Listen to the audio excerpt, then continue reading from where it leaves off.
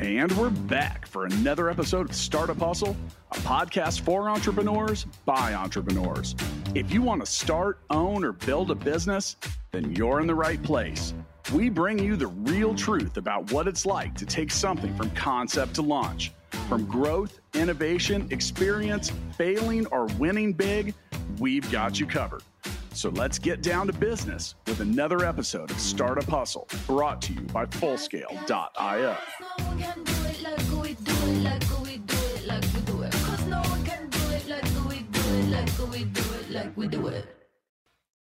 And we're back for another episode of Startup Hustle. Matt DeCourcy here to have another conversation I'm hoping helps your business grow. So here in this 2023, 2024 kind of vibe, we've got technology that does so many different things. And today we're going to talk about tech for mental well-being. Yes, it exists and it is strong. Now, before I introduce today's guest, today's show is powered by Fullscale.io. Hiring software developers is difficult, and Fullscale can help you build a software team quickly and affordably, and has a platform to help you manage that team. Go to Fullscale.io to learn more. With me today, I've got Nick Mercadante, and Nick is the founder and CEO at Pursue Care. It's a mental health technology company. You can learn more about his company at pursuecare.com. There's a link for that in the show notes. Go scroll on down, folks. Scroll on down and click that so you can get a little bit of context of what we're talking about today. Straight out of Middletown, Connecticut, where I believe it's as cold as it is where I am today. Nick, welcome to Startup Hustle. Thanks, Matt. Thanks for having me on. Straight out of Middletown doesn't sound super exciting, but yeah. Thanks for having me. Knowing what I know about Connecticut, that's probably like a 2 million person town or something crazy like that. I don't know. It describes all of Connecticut. Middletown is kind of our vibe. Is it literally in the middle of Connecticut? It is as it sounds. It's in the middle of Connecticut. Yeah. And that keeps it that takes it easy on folks like me that if I had to look at a map and pick Connecticut out, if I get 3 tries, I'm going to find it, but I always get that messed up or mixed up or whatever. Well, Nick, let's just get this conversation started with a little bit more about your backstory and what brought you to becoming the founder and CEO at Pursue Care. Yeah. So, look, my backstory is I'm kind of a healthcare lifer. I think I've tried to get out at varying times. I'm a attorney by background. So at one point I thought, yeah, I'll go to law school, maybe become a litigator. And working in healthcare, it just, I don't know, it sucks you back in. I got my start in healthcare really, just because my parents both worked in healthcare. My mom worked in labs. My dad is a pharmacist by trade. He's also an entrepreneur. So when I was younger, he started his own pharmacy. And so I got my start sweeping floors and stocking shelves and ringing the cash register, right? And kind of went from there. And I think that the cool thing about working in healthcare is you feel good. You feel like you're helping somebody every day when you get out of bed. It's hard, but it's one of those things where you feel like there's a purpose behind what you're doing. So I got that bug and, kind of never looked back. And so I've stuck with it ever since. I'm at pursuecare.com, which once again, those of you listening should click the link in the show notes and go check it out. It says right here in the banner, personalized virtual addiction treatment right on your phone. What does that look like? I mean, are we tackling the opioid crisis, anything adjacent to it, or like addiction in general? Yeah, well, so look, I think opioids are the biggest kind of top of mind issue with addiction in this country, but not the only thing. Right now, and it always surprises people when I say it, maybe it'll surprise your audience, maybe it won't. There are 48 million people in this country that meet the criteria for diagnosis of substance use disorder. That's not just opioids, that's alcohol, it's stimulants, methamphetamine, cocaine, etc. 48 million people. So this is an overwhelming problem. Pursue Care was designed to help to solve that problem through a combination of technology and services. So what we do at our core is we deliver virtual health services, telemedicine, to patients with substance use disorders. Opioids is the big one, but we treat all substance use disorders through a combination of medical care, therapy and counseling, and then also what's known as case management, where we help patients with resources around their healthcare, things like housing issues or taking care of their kids that might affect their ability to stay in treatment. So that's at the core of what we do. But there's also a mental health component to substance use disorder. So a lot of what we do is also psychiatric and mental health care to help with underlying conditions. And sometimes it's kind of a chicken and egg. And we do all of that. We deliver it through a smartphone app to patients that are usually referred to us by local hospitals, health systems, and community health centers. Let me get this math right. So your total addressable market of 48 million people is roughly 1 in 6 to 1 in 7 people in America. Yeah.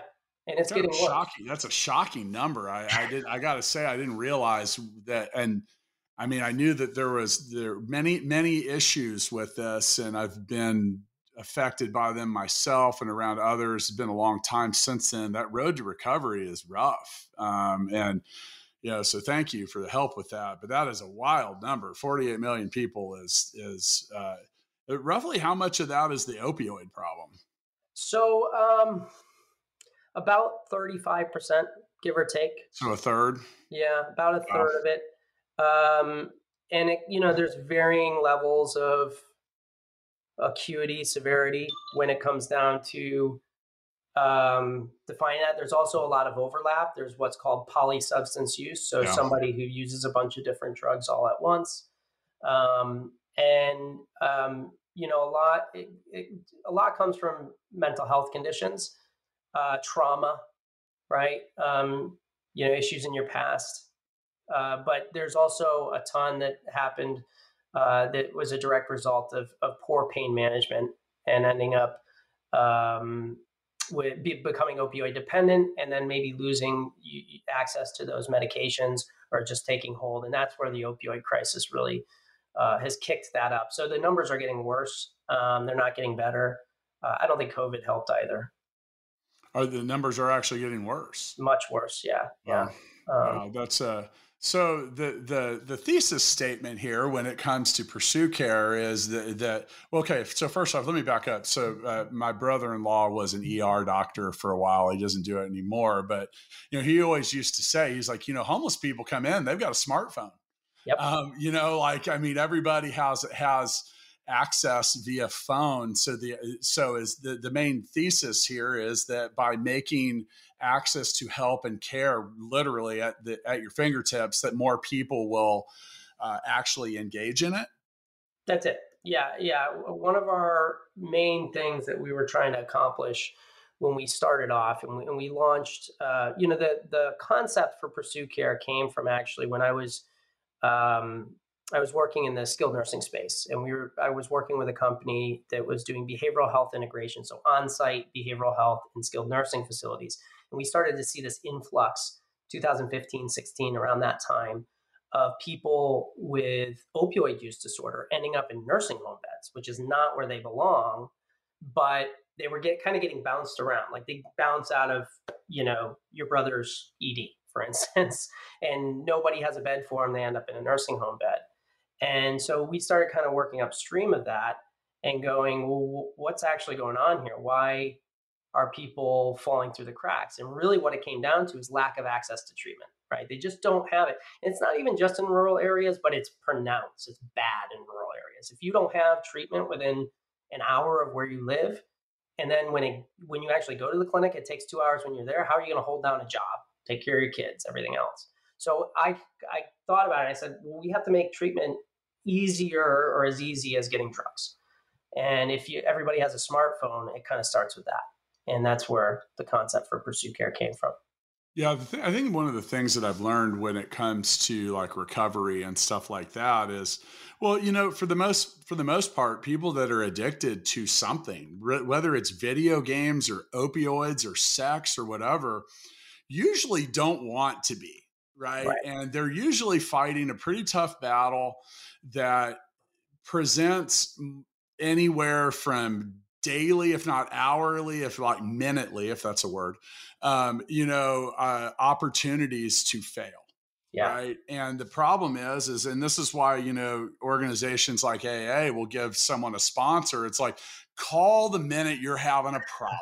Right. Right. And that's the problem with a lot of structured care. And like, if you've tried to make a doctor's appointment, sometimes like, I mean, I don't need in the mind of the addict or the person that's struggling, they don't need help 14 days from now. Like, they're in the middle of something big at the moment. Yeah.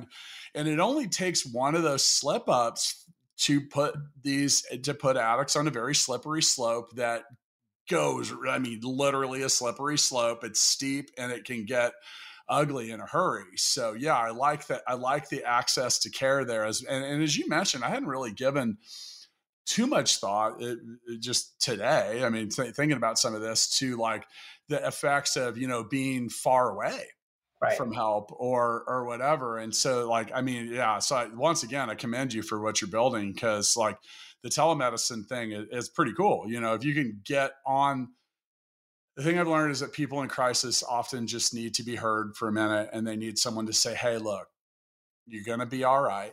Mm-hmm. Just take a deep breath, like, look, the challenge is there, but whatever. So yeah, if you can make that better, cheaper, faster. Then and I'm looking at your website. You're talking about, 90% of patients continue in their treatment after 30 days, 75% continue after 90 days, with national industry benchmarks, half of that. Yeah. So you're on to something. It's working. Yeah. Look, I think so much is, people with substance use disorder, you don't start out in crisis. Yeah. Very, very rarely. It usually takes 5-10 years, and then it calcifies and it gets really bad, and you fall outside of healthcare, right? And then you end up in a crisis and you end up in the emergency room. And that's the first time you get an intervention of, hey, there's a path to better health, and maybe it's a rehab stay or something else. But if you're, like I said, if it's going to take you out of your job or away from your kids, or you have to drive and you don't have a car, it doesn't matter. It's not going to stick, right? And if you're in a community where you don't have the social supports to help you through, then at those times, 10:30 at night on a Friday, when things are tough, or your friends are out drinking or whatever, that's when you need somebody, right? And so what I'm most proud of with what we do is we fit the lives of our patients. We're there when they need us. We do most of our sessions in the evening. There's a reason for that. People are out of work. That's when they have issues, right? That they want to talk to somebody about. And I think we help bring patients back into healthcare, right? Now you can see a medical provider on your terms, a really good one. And sometimes it's in a rural, town in Kentucky where you don't have that option locally. And then I think then the third thing is that, and kind of getting back to like the topic of apps for mental health and well-being, is we actually work with our patients to teach them coping mechanisms, how to handle cravings, how to understand what your body is going through as you're taking medication to help treat your substance use disorder. And all of that is forms of what's known as cognitive behavioral therapy. And we've delivered that digitally through our app and through partnering digital therapeutic apps to our patients, so that they can, they have something that they can engage with in between sessions. So they're not waiting 14 days to talk about it, So those are things I just think that this modern age of healthcare and virtual health, that's what it's opening the door for. And that's what's exciting. So let me clarify this, because I'm not sure. I want to make sure I heard that. So sometimes it can be interface with a person, and sometimes it's a true technological interface. That's right. Yeah. What do those technological interfaces look like, or in some regards? Do you have an example? I'm just curious. Sure, absolutely. So most frequently, so there's other apps, health and well-being apps that are well known, like weight loss apps. One example, Noom, as an example, uses cognitive behavioral therapy. Cognitive behavioral therapy is used in a bunch of different areas as it's basically behavioral change, if you could break it down, right? It's educating the person who's struggling with a condition on how to self manage that condition, how to look out for the triggers and the issues that can kind of bring them off kilter, how to manage those issues on a daily basis, and what mechanisms they can put in place in their life so that they run into those triggers less frequently. And what we do is part of our care. We do live one-to-one counseling, and we even do group therapy as well. But we also deliver modules to patients that help them to manage that on their own. And for some patients, right at the beginning of care, not they just need medicine. They just need to feel better, right? No. But as they get further in, 3 months in, 6 months in, that's when it gets really exciting, because then you can start tackling behavior change. How do we modify how you live your life so that you don't put yourself in those positions anymore where you're going to struggle, or what your body is feeling and how to react to it a little bit better. And that's what's really exciting. That's what when we have a lot of patients that come back, many, many months later, and they're like, this is the first time that I've gone a year and a half in recovery, but I also feel like I have control. I know I know what I was going through, and I can manage it, as opposed to just like grin and bear it. Like I think the old, AA, NA type of approach was, right? Well, so I like to define things here on the show. Cognitive behavioral therapy as a psychosocial intervention that aims to reduce symptoms of various mental health conditions, primarily depression and anxiety disorders, which are offshoots of almost all All addiction. of it, right? Yeah. And then cognitive behavioral therapy is one of the most effective means of treatment for substance abuse and co-occurring mental health disorders. I was then curious what a psychosocial intervention was. And an example was it would be a plan that would include more formal interventions, Yeah. motivational interviewing, community reinforcement approach. That's group therapy, right? Well, broken down even more simplistically in the way we do it, we use feedback informed treatment. So initially, when somebody comes into our treatment, we do what's called a biopsychosocial assessment. And that's a fancy way of describing what we do. Is we interview our patients, and we get goals back from them. We talk to them and say, what are you trying to get out of this? Well, I want to feel better. I'd like to be able to keep a job. I'm on probation, and I can't go back through that again, right? I lost custody of my children. And we start to log those goals. And then a combination of our therapists and then also our case managers then work to help our patients address them over time. You're not going to knock them all out at once, but maybe the first thing is to not feel like you're nauseous and sick if you don't take fentanyl. Okay, let's get you in front of a doctor so you can you can get a prescription for Suboxone, right? So we solve that. After a week, 2 weeks, maybe a month for some patients, then we start to dig into the deeper goals. And in all of those things, it's not just addressing, it's not like sick care, right? You have something wrong, you go to the doctor, they do surgery, and you feel better. This is much longer chronic care where we're trying to figure these goals out over time. And that biopsychosocial element of it is incredibly important to lasting recovery. You're not just going to solve it with a magic pill. You need all these things working in unison, and you need to be part of it, right? You need to have goals in it, and then we're helping you to achieve those goals. One of the things that a lot of people don't realize when it comes to opioids in the crisis is that a considerable portion of those people weren't drug users or addicts before they were addicted to opioids. I once knew a lady that cracked a tooth at a dentist, and he gave her some painkillers, and she honestly just became hopelessly addicted. That was it, right? That was it. Game over. Now the thing is as you mentioned, like the opioid thing, essentially, like so many of opioids is essentially the same chemical as heroin.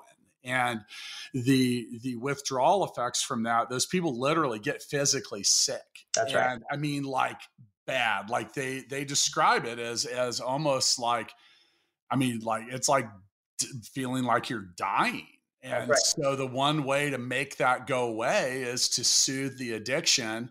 And then there's a lot of pressure on doctors to not keep people on this stuff for too long, and they end up spinning someone out that they don't wean them off, because that's essentially what needs to occur. And next thing you know, these people become drug seekers. They're out buying fentanyl on the street, or heroin, or worse. And man, it gets ugly in a hurry. Yeah, And but as you mentioned, like, you can give someone a pill or methadone or something to like wean them off of these things, but you have to change the thought process, because it literally rewires your brain.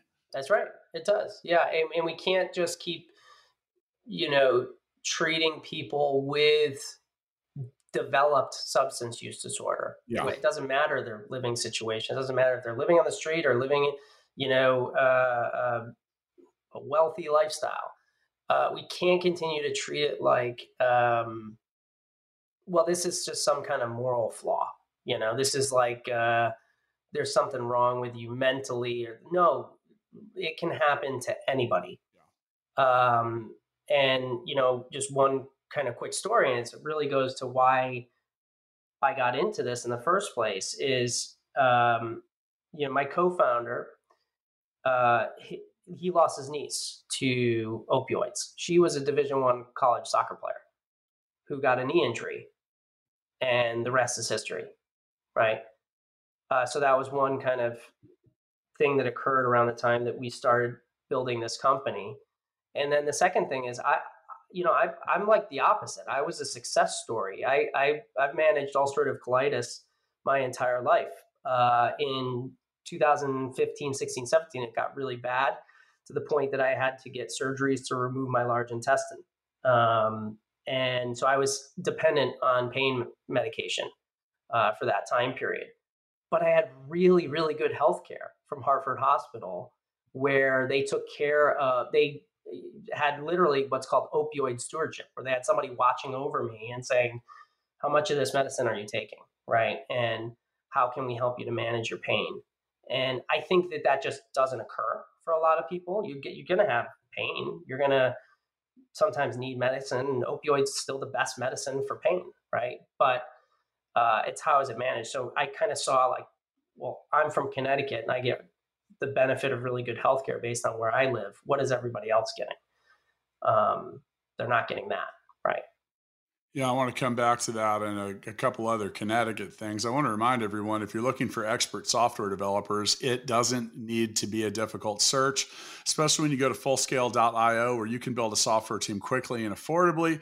Use the Fullscale platform to define your technical needs and see what available developers, testers, and leaders are ready to join your team. Go to fullscale.io to learn more. I mentioned some comments about Connecticut. You're in the neighborhood of Purdue Pharma, aren't they? Wasn't that up in Connecticut? Yep. We're in the neighborhood of a lot of the, Yeah. Well, yeah, they've been well publicized as a leader of getting people addicted in many ways. My only true exposure to that is watching the many shows and docudramas and everything yeah, that comes on. I haven't found one of those that isn't shocking and disgusting, to be honest. Like, yeah, what the, put your word in there, people. And it blows my mind. It really does. I'm like, wow, we let people do this. And now here's the thing, there's a whole crisis that's come up with it. And, there's a matter of dealing with it. The fact that this is moving forward with velocity and growing scares the shit out of me. I'm going to be honest. I have two small kids too. And just thinking about, one of the things for those of you out there, a lot of people actually begin their addictive process right at home in their parents' medicine cabinet. that's right. Right. So like, get that stuff out of there. And, I've had a couple visits to the doctors over the years where I've actually turned down Vicodin and stuff like that. Why? I mean, I have a little bit of addictive personality myself. I've never been like hooked on opioids, but I've been around, I've seen it, Yeah, in other shapes and forms. And it just scares me, yeah, because like, yeah, I remember it's been, 15 years or longer, I was a cigarette smoker. And I think about like, that was really hard to quit. Why? Because you can just have a moment of weakness and drive down to the store, and for at the time for $3, jump right back into that, then you're right back on the train. And the thing is there's enough supply of this stuff out on the streets for people to go do the same. And like, I don't know, man. I've seen YouTube shorts and different content and stuff of people just showing areas of major cities where it's like a zombie apocalypse. And you're like, well, why would we let that happen? We don't have the resources, folks. We don't have, like, Yeah. I mean, I guess it makes sense if 1 in 6 or 7 people have a similar problem, and 1/3 of those people, like, and here's the thing, opioids aren't the only thing that are highly addictive. There's a ton of other stuff out there. And as you mentioned, these people have a tendency to develop a different set of patterns and behavior where, okay, so here's the thing. So you can't get up because you don't feel like you can get up because you're essentially hungover or drowsy or nodding off because of opioids, but you got to go to work. So next thing you know, you're buying Adderall from someone and Got it. Yep. snorting it or taking it, and then here's the thing: is you're already prone to anxiety. So now that, and if anyone knows anything about anxiety, uppers don't really help it. So now you're like, God, I got to calm back down. And it's just this vicious cycle that people get on. I mean, it's kind of like the Elvis scenario, wake up to some amphetamines, go to bed to some, something that's uppers and downers. I mean, there's a lot of famous people. Like, I mean, Prince died in an elevator in his own home in Minnesota from a fentanyl overdose. Michael Jackson did too. Like, Yeah. they don't publicize that enough. Like, that guy actually had like a personal doctor that was injecting him with that stuff every night. Like, it's wild, like what's out there and what people let things do. So folks, have a heart and help It's, your fellow man out a little bit. Men and well, women, I could say. look, I think the thing you said that resonates is, you know, it starts in the medicine cabinet, right? Or it starts in benign ways. It's like a lot of people don't recognize, like, there's a link between, it's the same thing with smoking cigarettes as it is with almost any other, addictive. There's a substance, it has a chemical reaction in your brain. It makes you feel a certain way. When you don't have it in your body, you crave it or you feel sick. You don't feel right, so you do it again, right? And it's the same thing. The issue, I think, the biggest issue is we're not getting to it early when you can get control over it. Believe it or not, I know people who use illicit drugs like opioids safely and in moderation. I know that's a wild concept to think of, but it does exist. We're just not getting to people early enough to educate them to treat their mild substance use disorder, maybe at primary care and places like that, and get control over it so that it doesn't go from, the kind of the age old thing is like somebody who needs a glass of wine every night or needs to have a bottle of wine on a Friday to unwind. And then it just takes control, right? And it just keeps going and going. And before you know it, you need it to wake up and get yourself going. And that's when it's out of control. We should be addressing it and educating and treating people much earlier so that we don't produce as many people that get to that point. And that's at the heart of what we're doing, is just trying to work upstream to get to that point. And we're starting to get there, but it's bad. It's bad out there. And it's going to take a lot of companies like us, I think, or a lot of health systems to say, hey, we want to buy into this and put a solution in front of people much earlier. Do you feel that the insurance community, like, it seems to me like it'd be in their vested interest to not have a bunch of drug addicts running around? Do they seem to support this, or was it slow to adopt? Like, what's been one of the harder things about getting this out into the world? Yeah. My friends at health plans, put your earmuffs on for a second. Um, Look, at the end of the day, health insurance cares about one thing. That's cost savings, right? How to turn a profit. It's just a fact of life. And if you work for health insurance and you don't understand that, you're naive. The reality is that you can actually align their incentive or their drive to get health savings with providing more and better substance use treatment. we can show, and this is what we've invested in, is we have so much data behind our platform, and we have a data warehouse with millions of data points. So we can show that we keep people out of higher cost care, like emergency room visits and urgent care visits. Those costs, you go to an ER one time, it's $3,500 to the health plan. And maybe some of it comes out of the patient's pocket, but they get hit. So if you're outside of healthcare and the only time you go to get help is when you go to the ER, that costs the health plan a lot of money. And the going statistics are that people with substance use disorder cost health plans 21 times more than the average member. So there's easy alignment there. So we are starting to make that headway with the health plans by just showing them, hey, look, we're saving you money. Pay for what we do because we can save you money, and that's helped. I do think that to get this really normalized and in a better place, we got to stop with the all cash. Like a lot of rehab and all that is like, hey, you got to pay cash. You have to have a family member pay for it. That just Well, doesn't that's work. not possible It's in a just not lot of, that. in like so many scenarios. I mean, Yeah, yeah. So that's, I mean, there's we could go down a socioeconomic rabbit hole that would require like a whole nother series on this show to yeah. cover part of it. Well, and I think the big thing for health plan, going back to what they care about, is like they don't want attrition. They don't want people to leave jobs and everything else because then they lose a member that's paying a premium. What they should be invested in is saving money by aligning, incentives with us, and so that's the heavy lift that is a big part of my job. Is Well, talking about the tech of tech that helps wellness and well-being, what's been the hard part about building this platform?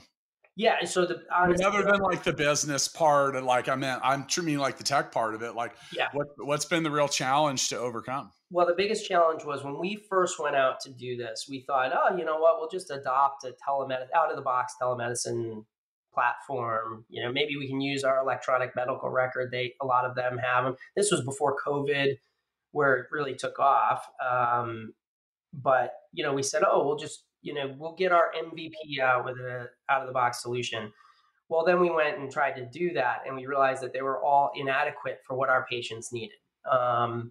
They didn't have robust apps for the patient to access their care.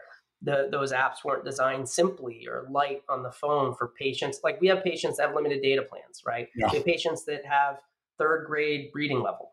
Limited bandwidth, not to mention in some spots. Yeah. All these considerations that as we got into it, we realized, you know what, we got to build our own platform. So what ends up happening is even though at our heart we're a services company, we're also a software company. And so we had to build out a team to develop software for us that fits our need and then also plays nice with our partners and integrates and is able to pass data back and forth.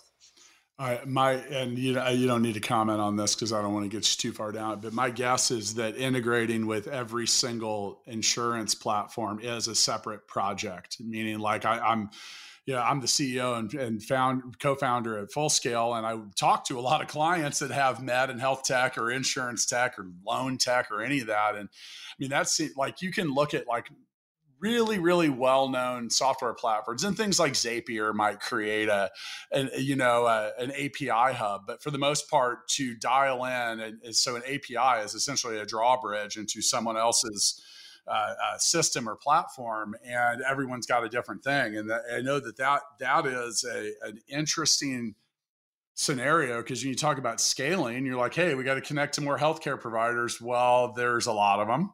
Yep. And that's a lot of integration. It's a lot of upkeep. It's a lot of resources, and that can be a challenge. And then, not to mention the fact that you got to keep that data sealed up. Like if you're not aware, HIPAA, HIPAA, I think that's how you got it. Wouldn't have been my first guess, but those are the laws and regulations that govern the security of your data. Now, here's the thing: is like it's not if you have a problem or a disease or anything, and you don't want that data floating around out there because you may end up stigmatized, and it's also not the reason that you're giving it up. So yeah, there are a lot of moving parts and a lot of changing regulation. And actually, right before I recorded this show, I was recording another one with a with a cybersecurity company that was talking about your, personal PII, personal identification information or something like Personally that. identifying information. There you Yes, go. You yes. He said have a PII. lawyer I on was your like, wait, podcast. stop. What is that? And, but you talk about like well, first off, services like this and telehealth is a great way to offer, and it can be a real give you some affordable options to offer coverage for your employees if you're an early stage company. So that's a good option. But yeah, there's like, it's today especially has been a reminder of all the data, all the protection. And here's the thing is like the same way this is kind of like keeping up with US tax code, which literally comes in volumes. It comes in federal form, it comes in state form, and you cannot keep up with it humanly. So yeah, there's a lot to deal with there. No, it's the same in healthcare, and there's an added layer of scrutiny with virtual health. I think just because it's new, Yeah. and I mean, look, the reality is every hospital has all of your data in the cloud as well. It's not like we're any different in that regard, but there's a layer of scrutiny or maybe skepticism, right? Okay, small startup. How seriously do they take protecting your health information? And for us, it's like paramount. It's just like Yeah. mission Oh, yeah. critical. We cannot Well, survive. it can be game over if you It miss could it. be And that's game what I was over in a talking day. about in my prior recording. I was like, for those of you listening, like that's not where you want to hear wah, wah, wah, Yeah. wah, Oh or wow, we whatever just sound it figured it makes out. when you're out of guys on Pac-Man or gals on Yeah. Miss Pac-Man. And Yeah. So, yeah, yeah, and the only other thing I would just add is I think in general, healthcare is really really complex and challenging. It's not for the faint of heart, but at the same time, we need more smart people that are willing to do that hard work, that want to go in and figure out really exciting solutions, or in some cases, ways to better protect our health information and keep it secure. That's critical. Healthcare, I think there was so much focus on it during COVID. And what happened is actually people that worked in healthcare just got burnt out and we're yeah. looking for ways out. My sister Um, and her husband are in that boat, and my sister's an anesthesiologist, so oh, wow. I've had this discussion with her a lot. And oh man, the stress and the pressure on them, especially during the pandemic, was really intense. Do you think? Do you? I personally believe that the pandemic vaulted tele everything forward like a decade, like the adoption of it, because it just forced so many people to try Zoom or try something tele or realize like, oh wow, there might be a better way. Did that, do you feel like that moved Pursue Care forward, and like did it accelerate adoption or? Yeah, look, I've been doing telemedicine projects since before we called it telemedicine. So Yeah. I got my start. I'm not an engineer by training, but kind of became one in healthcare and now sit on the board of an engineering school. But first thing I did in telemedicine was in the pharmacy space, trying to make it so you don't have to go to the pharmacy. You just Yeah. talk to a pharmacist through a kiosk that we would put at points of care and then go home and we deliver the meds, right? And so I've been at it for a long time. In 2015, 16, 17, 18, 19 even, most average Americans didn't really know what telemedicine is, unless maybe you did a visit with Teledoc when your kid was sick or something like that. In 2020, everybody knew what telemedicine and telehealth Yeah. is. And that's the biggest change. And so that normalization has helped us dramatically because we don't have to explain. There's not a like, is this less than? Is this, it's more so now like, hey, actually, this is very convenient. This makes my life easier. Yeah. I don't have to go to the doctor. I can do this Yes. visit in my car, Yeah, while I stationary. love that, especially parent teacher conferences. I have two small children, and I'm like, so I don't have to personally face you and eat the shame of all the dumb stuff my kids did in your class. Thank you so much. It says, because I noticed that during those times that we accidentally lose my video feed. That's because I'm turning it off while I go, oh Yeah. yeah. Now I speaking of, just I just did it. I get it. Although our son's in kindergarten, so everything is still like. Well, those are the years where like common sense doesn't exist when you're 5, Yep. So like, yeah, so some of it's like, yeah. Now, speaking of engineers, if you need to hire software engineers, testers, or leaders, Full Scale can help. We have the people, the platform, and the processes to help you build and manage a team of experts. All you need to do is go to fullscale.io, answer a few questions, and let our platform match you up with fully vetted, highly experienced software engineers, testers, and leaders. At Full Scale, we specialize in building long-term teams that work only for you. Learn more when you visit fullscale.io. I got to say, my ad reads keep saying they, and I'm like, well, I'm the founder of this company, so I think I need to substitute we in there. I think that, yeah, maybe built for my other hosts that don't work at Full Scale. Now, speaking of founders and everything else, it's time for the Founders Freestyle, which is how I like to end my shows when I'm on with another founder. Overall, and once again with me today, Nick Mercadante. I spelled that phonetically, people, on the way out on the way in, because I wanted to get that right. Nick's the founder and CEO at Pursue Care. There's a link in the show notes, pursuecare.com. There's a link to Full Scale and maybe a couple other links. Who knows? Nick, on the way out, what would you like to say to all the hustlers out there? Look, I think the main thing is, whether you're a hustler, entrepreneur, or you want to be, is you have to have two things converge. One is there has to be a need for whatever your solution is. You really got to do the research and say, what do key stakeholders need, and actually go after something that they need, right? In whatever the addressable market is that you're going after. It doesn't matter, healthcare or otherwise. But the second most important thing is it has to be something that you're passionate about, truly passionate about. And maybe, for me in healthcare, like I said, I'm a healthcare lifer. I believe in providing, better healthcare, and I want to do that. Oh, look, here's live podcast. I got my kids coming in from after school. That's happened several times, so no worries there, yeah. But I think what's most critical is that you are truly a believer in what you're doing, that it's something that you want, that you're excited about getting out of bed for every day. Because if not, well, guess what? Doing a startup is a grind, and you're not going to get through that grind if you don't love it. Well, Nick, thanks for confirming what I've said about 500 times on this show over the last 6 years, is if you're not passionate about the business that you're starting, you're probably going to quit. I mean, because there's the thing is there are, I define self-discipline as doing the things that you need to do the most at the times you want to do them the least. And when you're passionate about what you're doing, it doesn't feel like a job. I also want to thank you for what you're doing. I always want to take a couple minutes and thank founders and people that come on the show that are solving the tough problems that affect us all. And you might be thinking, well, I'm not addicted to anything. Yeah, but you know someone that is. Yeah, bring him in. Let's bring him in. Hey, Sam, you want to say hi? What's your name, buddy? I got another thing of the same name from Miss T. All right, look. And look. We got crayons. We got all sorts of stuff. I got another one from Miss T the holiday. Oh, yeah? All right. And then the next day I'm getting another. Okay. Well, tell us your name. What's your first name, dude? What's your name, Sam? I just said it. Sam? Is your name Sam? Yeah. Well, congratulations on being on your very first podcast, Sam.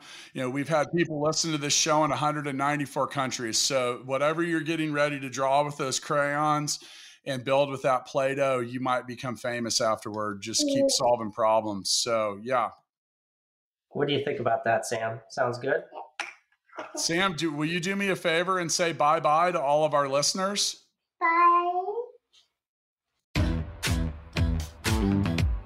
Startup Hustles brought to you by Fullscale.io, helping you build a software team quickly and affordably. Make sure you reach down and hit that subscribe button, then come find us on Instagram. See you next time.